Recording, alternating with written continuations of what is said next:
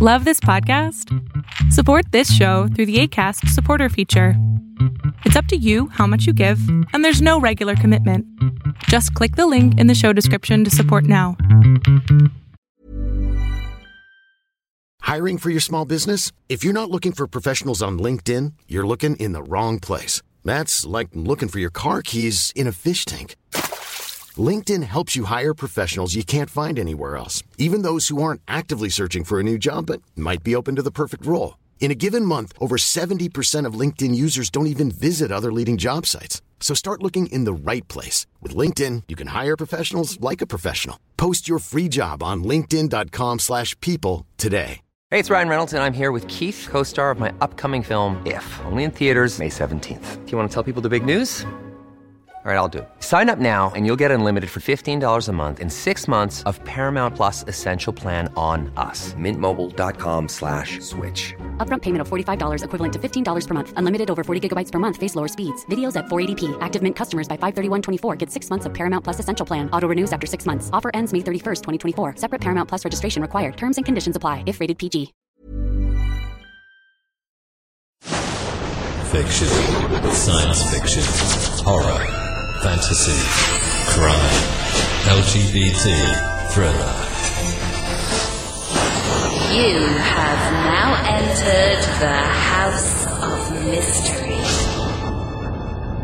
with your hosts, Eric Shapiro, David North Martino,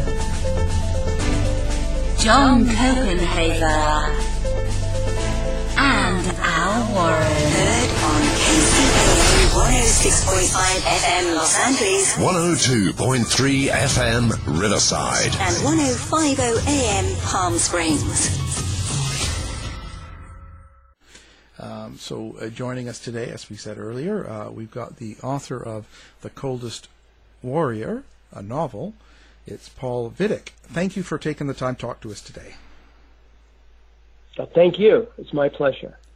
Paul, now this is quite the story, and of course it's based on the true story of Wormwood. So how did you get into Wormwood enough to write this book centered on it? I'll try and keep the backstory short. Frank Olson, who is the man who worked for the CIA, who was murdered in 1953, was my uncle, by marriage, my mother's sister's husband. So we were very close to the family. And Eric Olson, who's the principal interviewee in Wormwood, is a close cousin, and I have been familiar with the case since it really became public in 1975, and always was sort of drawn by the mystery of the case. So now, what is your thought on the case itself? Like, do you guys feel like you know the real answers behind the story, or is it still something you're not really sure of?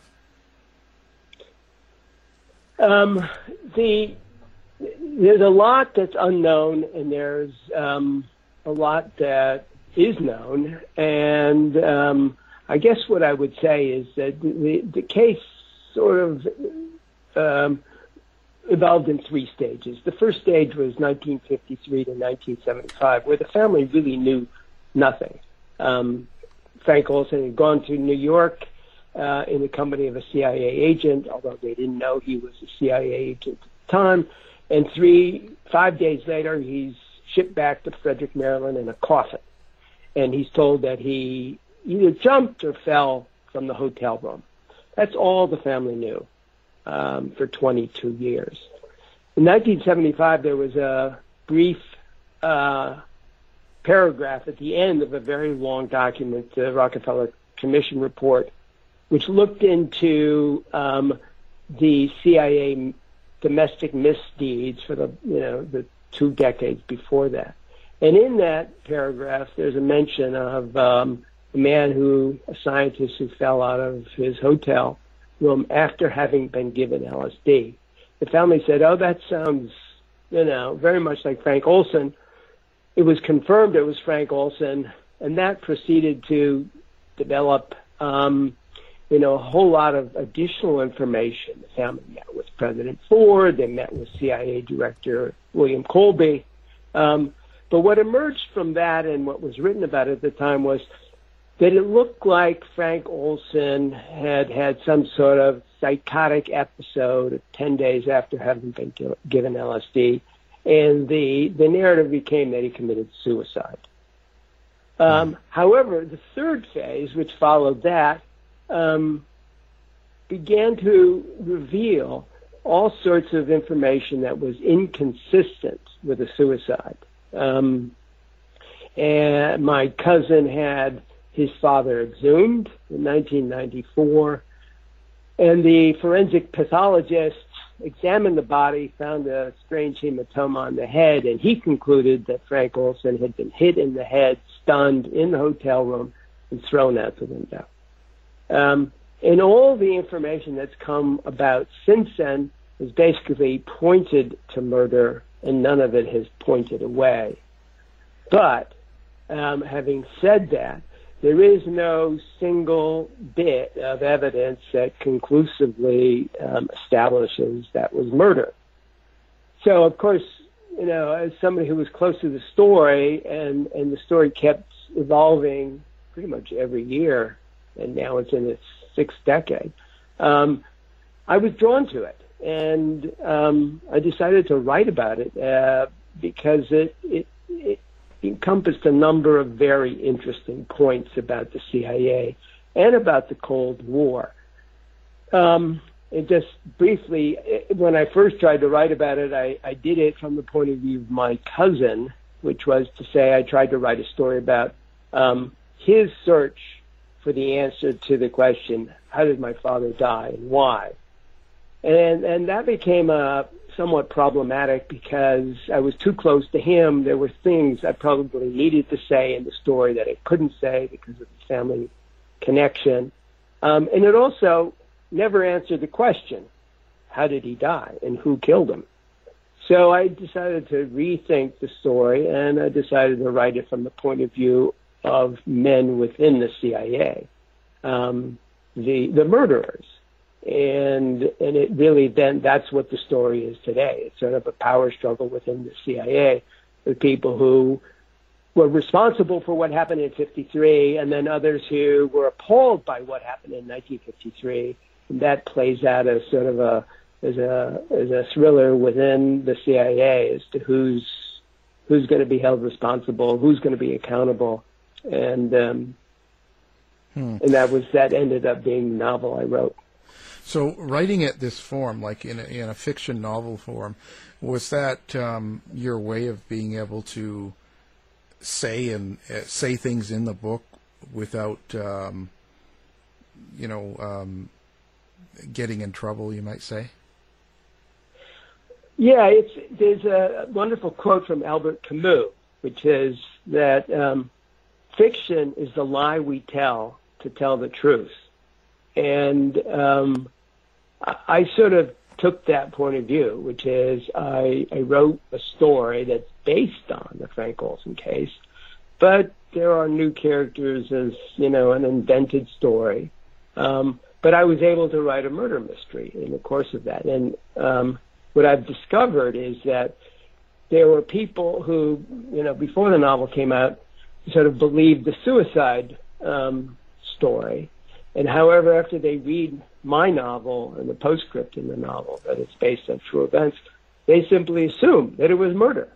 And in some way, the contribution of the novel to the case is that it begins to color the way that people look at what is known about the Frank Olson case. But I never had any. I was never threatened. I never had any concerns for myself. Although it is a question that people have asked me. But no, I've never felt at all at risk. Well, why would it matter now? Like with the book, the story, the murder or death, however it really occurred, and Wormwood and all that. Why is it why is it that, and I mean that from the CIA side, like why is it they can't just come out and say what happened? Because everyone's dead. Like everyone's dead. Like all those agents are all gone. And correct. Everyone's gone. Yeah.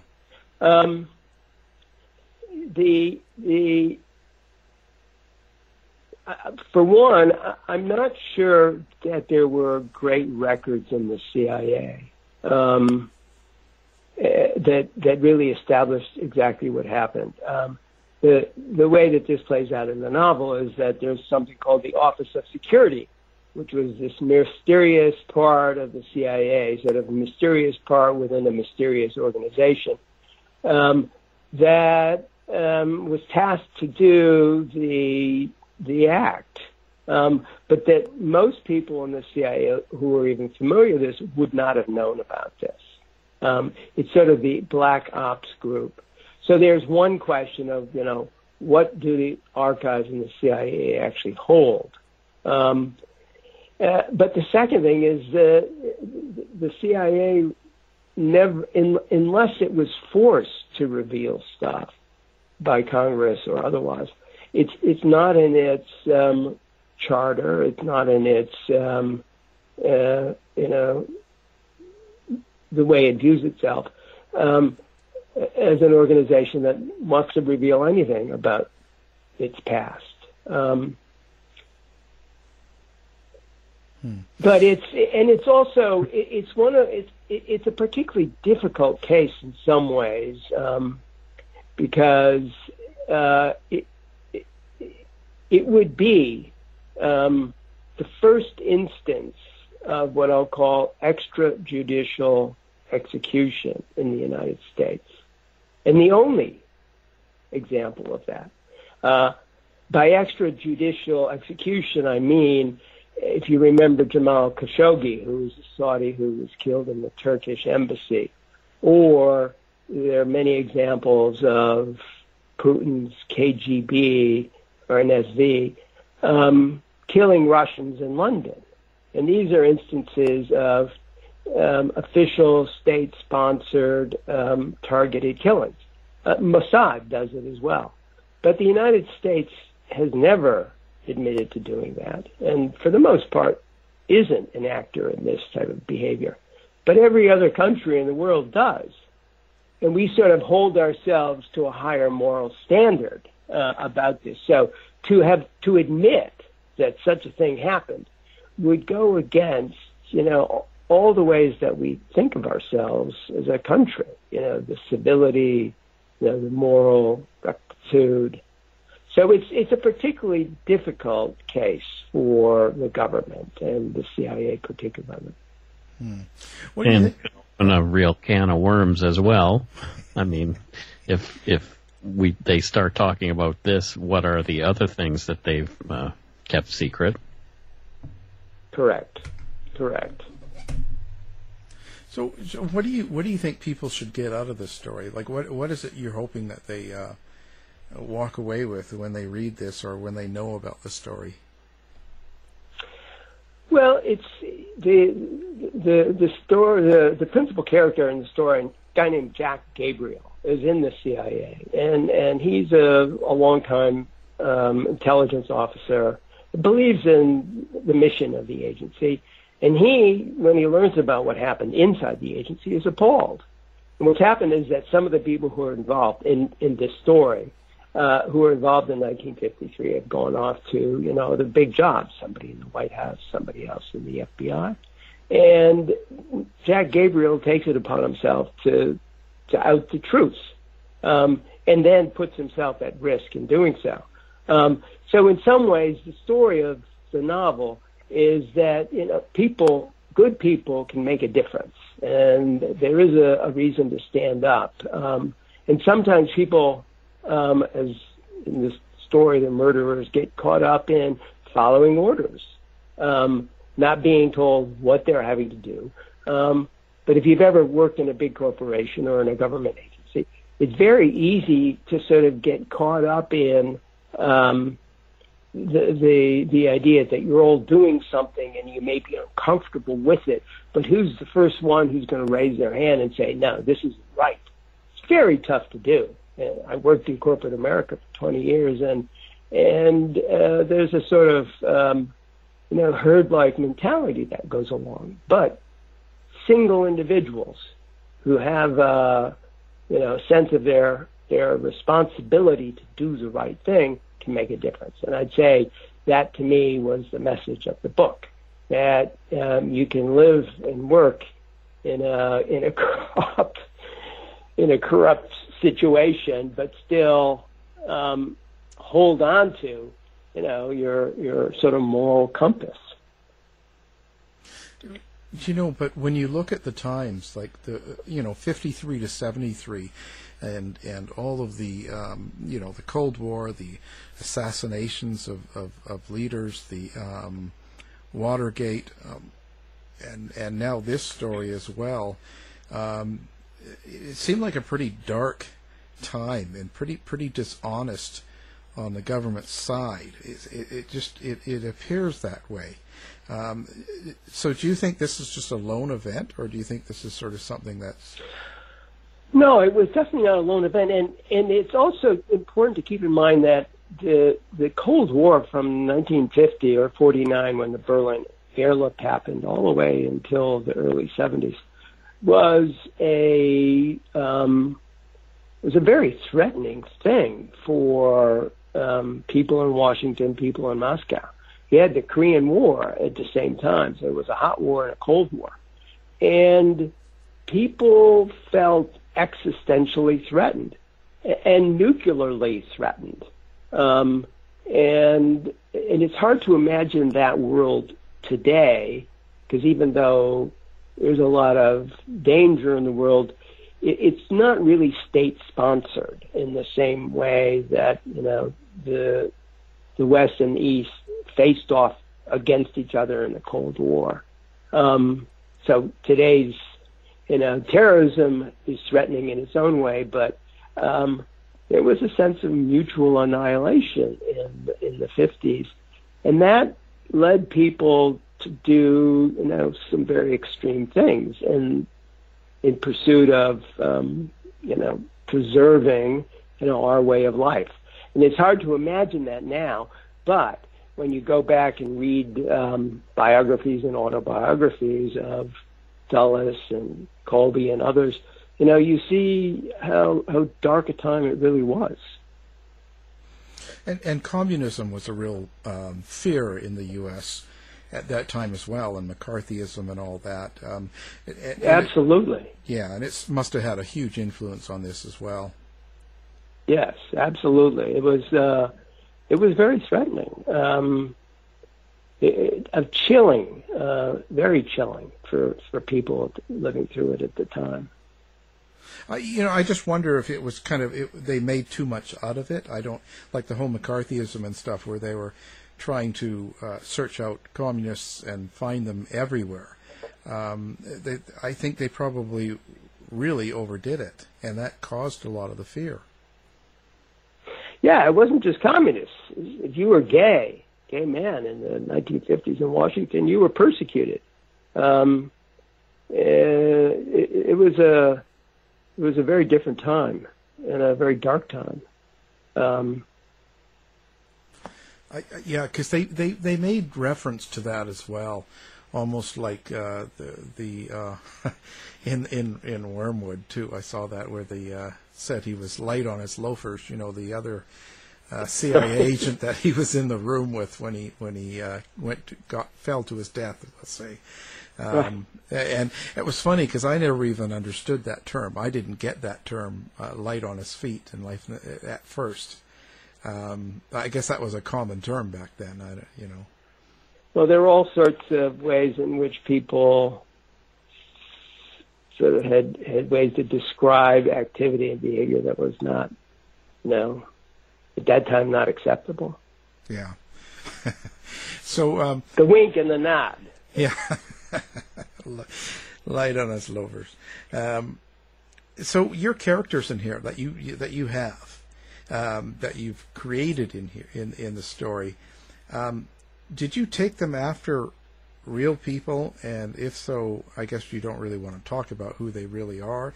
But how would you take from live people and turn them into characters? Like, what did you decide to use and not use?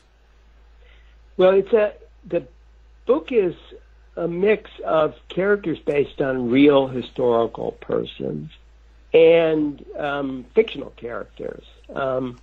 So I have a character called the President, who was President Ford, although he just appears as the President. The same is the Director. The Director happened to be based on Bill Colby, who was the Director of Central Intelligence in 1975.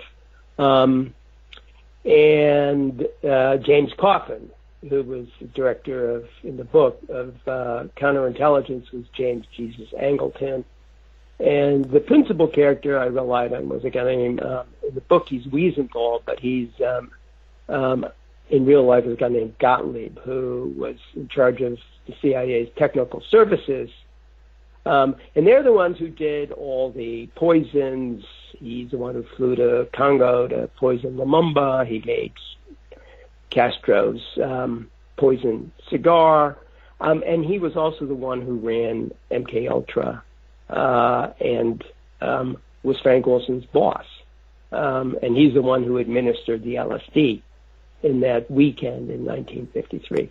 So he became an interesting character. And in fact, there's a book by Stephen Kinsler called Poisoner in Chief that talks about this guy, Sidney Gottlieb. A fascinating guy in his own right, and I give him, he's not a all bad or all good.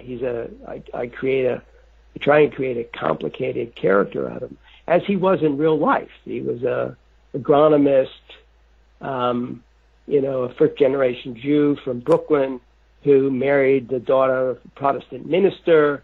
After he left the CIA, he and his wife traveled through India, supporting, homeless and living, sort of a meager life in pursuit of, Buddhism. So he's this complex guy who, on the one hand, did some of the most, dastardly things for the CIA, and the other hand was a man in search of his soul in a religion. And that to me was, those are the people who are fascinating, and that's why in some ways the CIA is a fascinating thing to explore, because you have very smart people there who come from interesting backgrounds. In my case, all the characters had gone to Yale, studied English literature, and then found themselves in the CIA, and found that their mission was to do good in the world, but to do good, they also had to do bad. And that to me has been one of the things that has drawn me back to the Central Intelligence Agency as a source of material for a novel. What kind of feedback do you expect from this? Like, this just came out. I just got this, I think, 2 days ago on audio. So what kind of a, bite back do you expect? Do you expect anything from CIA or supporters or anything like that? I don't expect anything from the CIA. It's a novel, and it's meant to be both entertaining and instructive. A lot of readers have enjoyed that it's not just a thriller, but it's a book that tries to draw some interesting instructive views of what it is like to be a CIA agent with the responsibility for secrets. So it's not just, good versus evil. It's very much about complex human relationships.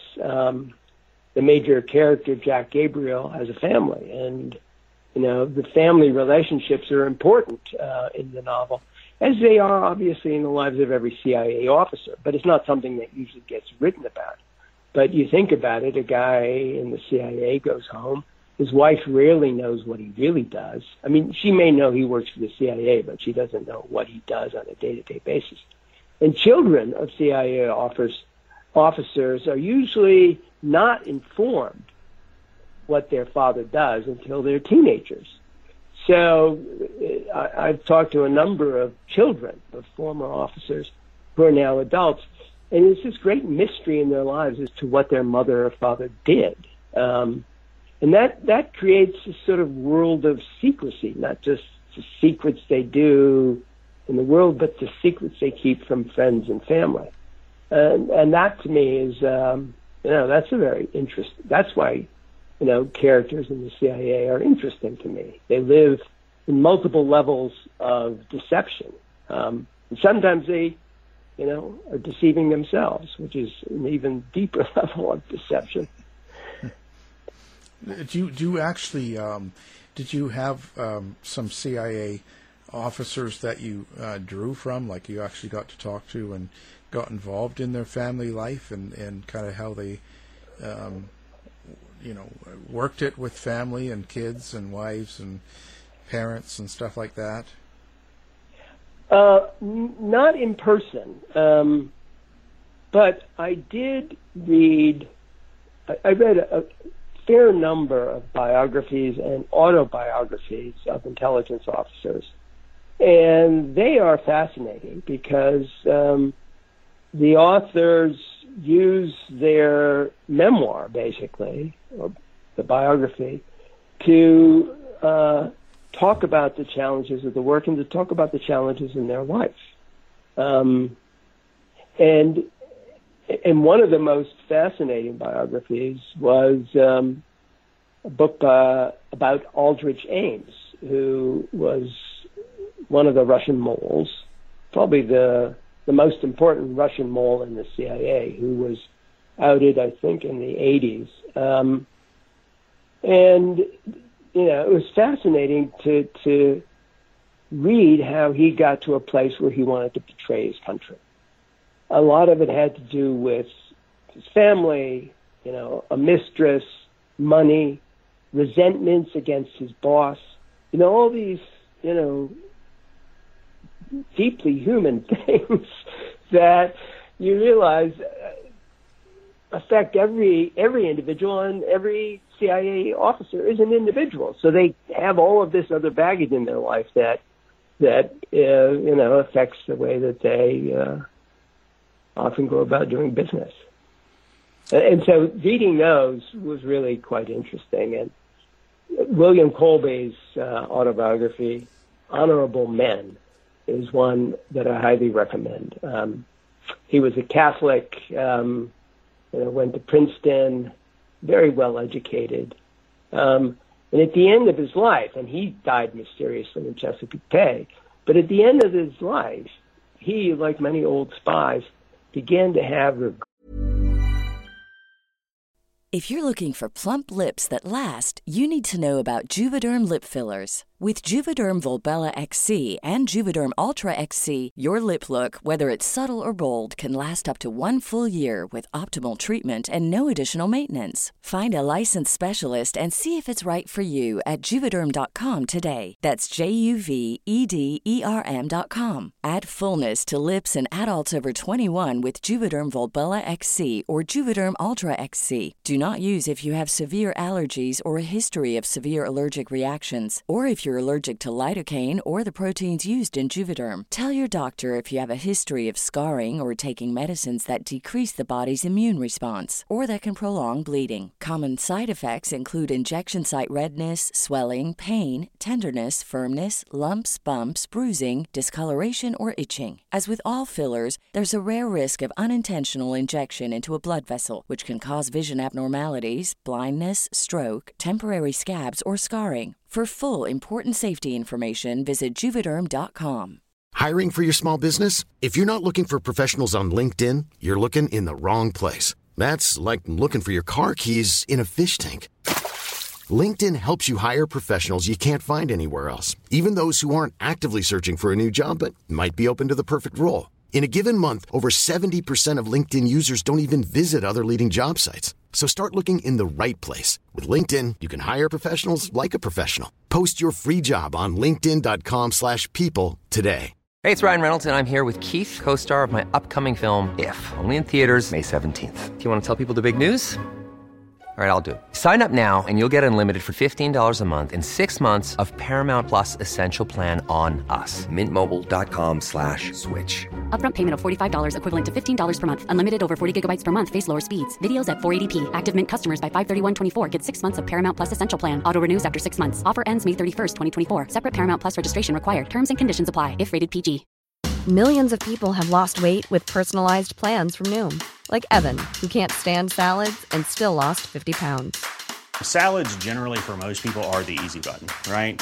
For me, that wasn't an option. I never really was a salad guy. That's just not who I am. But Noom worked for me. Get your personalized plan today at Noom.com. Real Noom user compensated to provide their story. In 4 weeks, the typical Noom user can expect to lose 1 to 2 pounds per week. Individual results may vary. Regrets and doubts about his work. If you remember, he was in charge of the Phoenix program, which basically led to the death of over 20,000 South Vietnamese. And he carried that on his conscience, until the end of his life.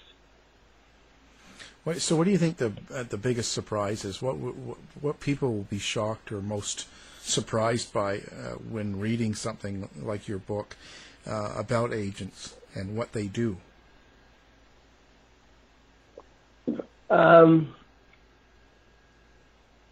I guess what I would hope they would be touched by is the humanity that all these people have, and how they bring to the office, their personal lives, and the elements of their personal lives help shape, how they think about the world and how they think about going about their business.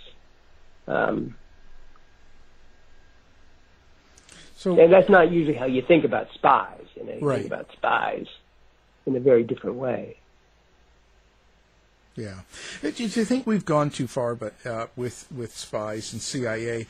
Like more than half the books you read on the JFK assassination or RFK and all these things, and Lee Harvey Oswald, there's so many theories that he was, a victim of MK Ultra and LSD, as well, and that he was, brainwashed to do what he did, and there's just so much conspiracy on that side of it. Do you think that's really exaggerated, or do you think there's a lot of truth to it? I don't know. I mean, I think people are fascinated by mystery, and the JFK assassination is going to go down as something that's, everything that's ever going to be known about it is known, and people continue to be, some people continue to be interested in poking holes in it. So I think it's a human inclination to, look into stubborn mysteries and try and imagine what's missing, what's not known.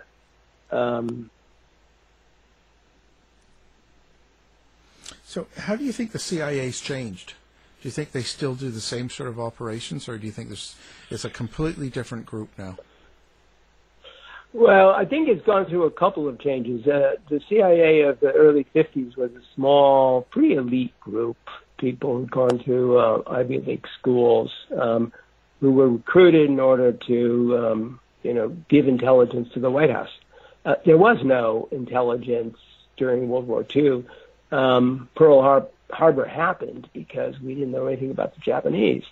So, after World War II, the CIA was created in order to develop intelligence to help make the White House make decisions. And it operated that way, obviously kept growing. probably sometime in the 60s, it became much more of a bureaucracy. And bureaucracies operate differently than small elite groups. Their rules, their regulations, they had to recruit a whole different group of people because the Ivy League couldn't produce enough of the people. And I think it's changing yet again now because it's so much of the intelligence that's being gathered now is not human intelligence, but human. As you think of spies going around trying to, recover documents. This is about massive amounts of information that's gathered electronically or through satellite. And the CIA most of the CIA, or a great deal of it, is trying to sort through all of this. So they become analysts of a sort. And then from time to time, the pendulum swings like it did after 9/11. And suddenly the CIA finds itself being recruited to do things like they did in Iraq, with Abu Ghraib, the waterboarding.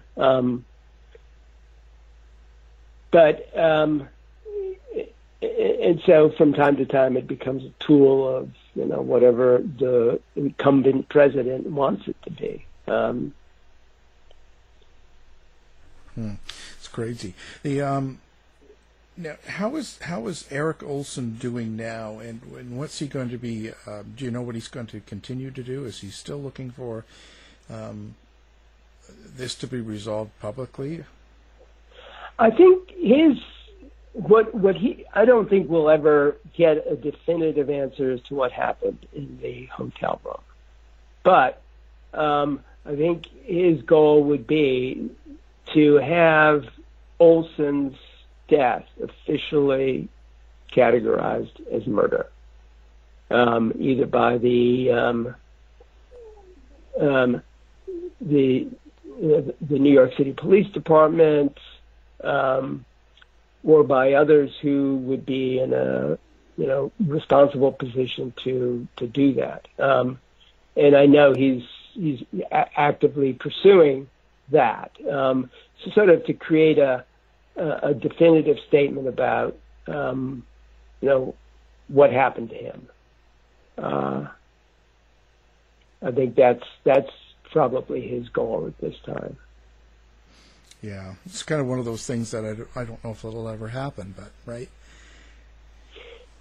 Yeah, you don't know. I mean, it's the further away you get, the more the greater the distance. In some ways, the greater the clarity, but also the more attenuated the facts.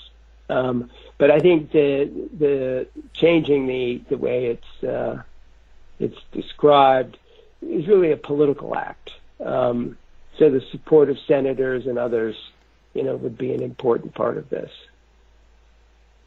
So what was the best piece of work done on this story, do you think? There was, what was it, H.P. Alparelli did that book. Wormwood was out. There's all sorts of different things on about Frank Olson. What was kind of your best resource, do you think? The Wormwood was a wonderful conversation with Eric Olson, and you really got a look into his mind and the struggle that he's gone through over the very many years. So that's it's a very powerful document film.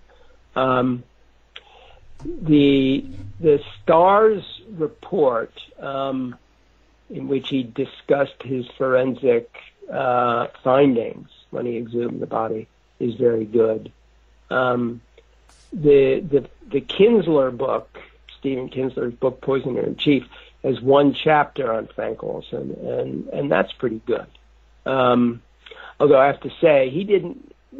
I had lunch with Kinsler, and we talked about his book, talked about the case.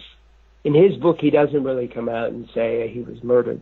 So I asked him 3 questions over lunch. I said, do you believe that the CIA was capable of murder in 1953?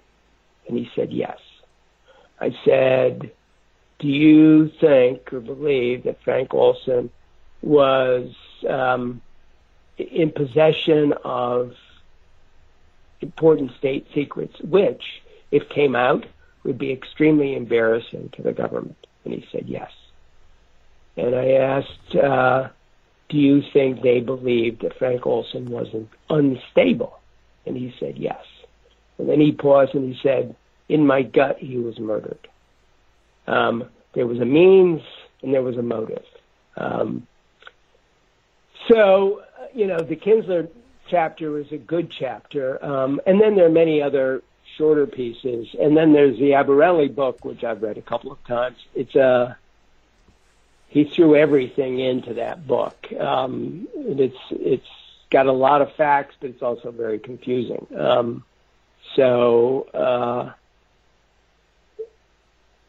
And he, like a lot of people, invented things. It starts off with a conversation between my aunt and my grandfather. And I'm reading this, and I'm saying, he never knew my grandfather. How can he invent this conversation? So I had some issues with that book. But he did throw in a lot of facts, which he then assembled, in his own way for an account. Yeah. Well, actually, and they mentioned like this, they actually had a policy or like a handbook on how to murder in the CIA in '53. Wasn't that with the hitting on the head and throwing them out the window and stuff? So it was a memo on assassination written in 1953, and it was first found because some people were looking into what was happening in Guatemala in '53 with death squads. I've read it. It's pretty chilling. If it was to be written today, it would be astounding. And in fact, it says the most efficient way to kill somebody is to drop them from a height of 75 feet. And then when you see the body down there, to say, oh, look, somebody fell. And call an alarm is called out, and suddenly you're the eager witness of having seen somebody jump. So when that came out, it coincides, exactly at the same time that Frank Olson, went out the window. So there's so many coincidences in this story that point to murder, and none of these coincidences actually point away from murder, which is sort of why I, as a writer, said, I'm going to write this story as a murder. And they had to have. You wouldn't have a memorandum or a policy on the best way to kill someone if you didn't have that in your mind, right? Or they correct. And there was quite a few others suggested in Wormwood that the were killed the same way. Right. So I would say it's probably more than likely. So it's kind of suggested that it was because of the biowarfare. Do you think that's a reality, or do you think that's just kind of grabbing hold of something? Well, I think all the evidence in the last 20 years is that biochemical warfare agents were used in Korea. They've never been admitted by the government. I don't think it was ever used, in a actively offensive way, in large measures. But I think it was probably done either on a test case or to create psychological havoc within the population. And, it's very easy to have a couple hundred people die of anthrax to create fear behind the lines. And I suspect that's the way that biochemical warfare agents were used in Korea. And so it happened that Frank Olson's specialty was the weaponization of anthrax by creating aerosol deliveries. So he would have known or suspected that this was going on, and that would have been, if this had come out, the United States having signed a number of treaties banning the use of biochemical warfare agents just 2 or 3 years before, if we were then to have been found to engage in it, would have been an extraordinary embarrassment, sort of a state secret that would bring down governments. Not our government, but it's at that scale. So for Frank Olson to have that information, and then to be destabilized, and for them to be concerned that he had this in his head, would have made them very nervous. And it so happened that, we were in Russia. We didn't have a gulag where you could send Frank Olson, where he would disappear. Anything that would have been done here would have probably resulted in him saying things that would have brought that information out. So in some ways, the extrajudicial execution was the only way to deal with an unstable man with state secrets in his head. Well, so was it the fact that he was unstable, or they thought he was unstable after the LSD, or was it because he knew something that nobody else did?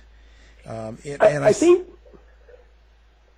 I was going to say, and I say that as in because the other agents that he was a part of and that group he was part of, wouldn't they have all known the same things? They were pretty compartmentalized. Certainly Gottlieb would have known. But what we do know is Frank Olson had, wanted out. He had moral qualms about what he was doing. And I know that personally because our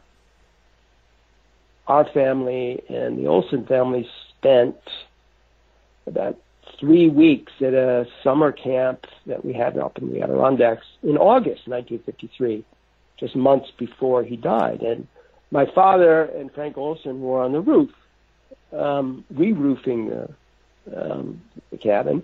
They spent hours together talking. And my father was a professor, smart guy. Olson was a sort of health, well fellow who didn't really talk about things seriously. He, was a joker. But he was very preoccupied and sober in their conversations, and he'd begun reading the Bible. And he'd begun thinking about Christian morality. And you can imagine if you're aware of something like biochemical warfare agents being used against innocent citizens, and you're wondering, how does this relate to you individually as a guy who's partly responsible for this? Who do you talk to? How do you get this off your chest?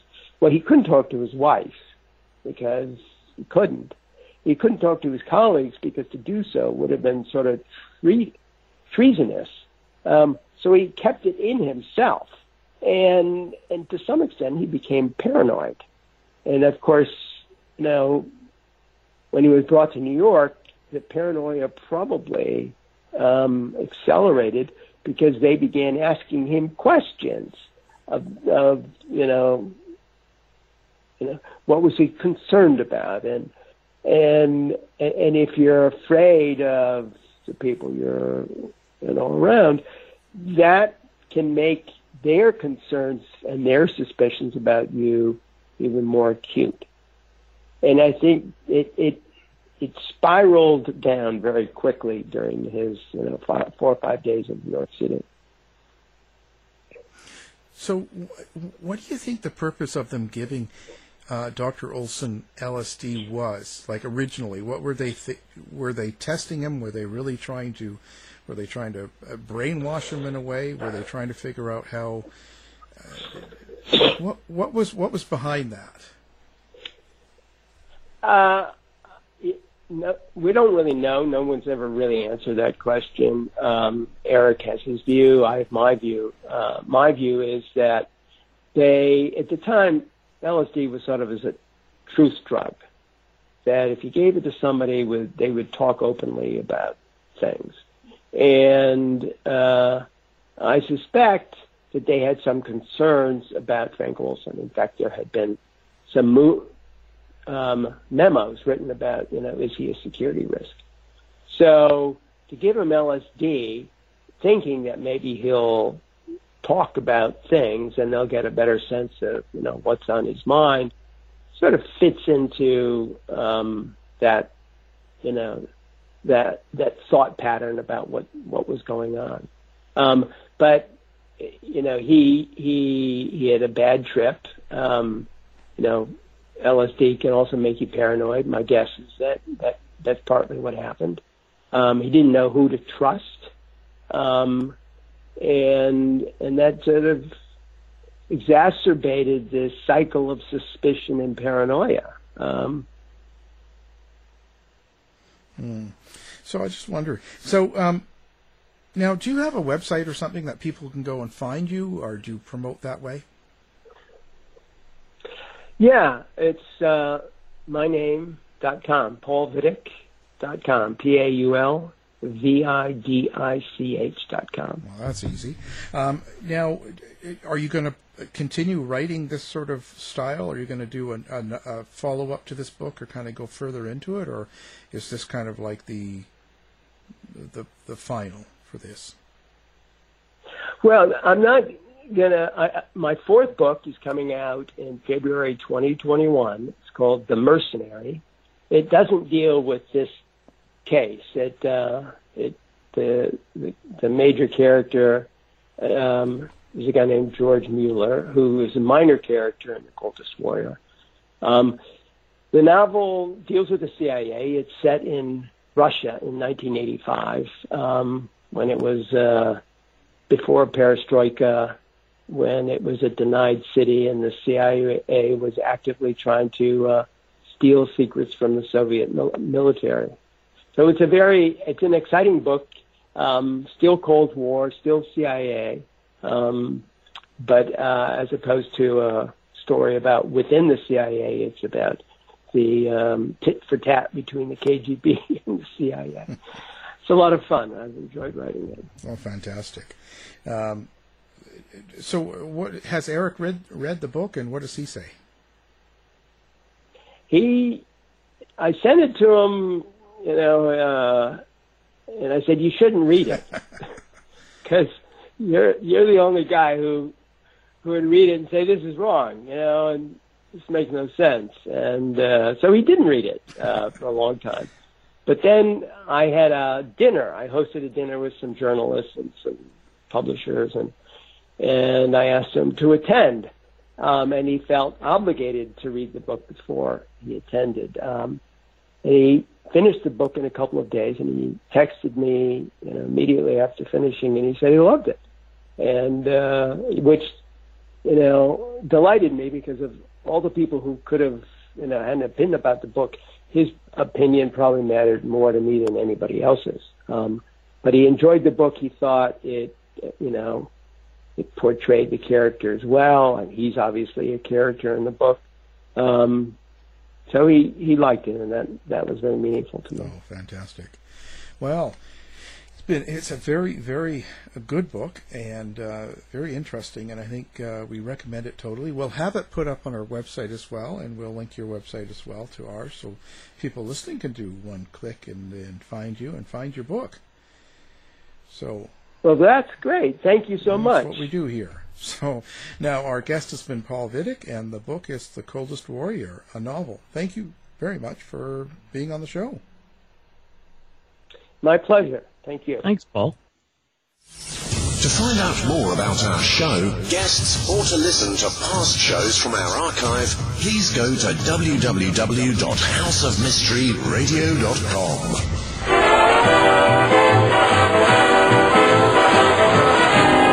The mission has been completed. The end! By George, he's got it! It is the end! I'll see you. If you're lying to me, back. This has been a production of Something Weird Media. You've been listening to the House of Mystery radio show. To find out more about our guests, hosts, or shows, go to www.houseofmystery.com. Show's over for now. Was it as good for you as it was for me? Well, good night. This has been a production of Something Weird Media. I'll be back.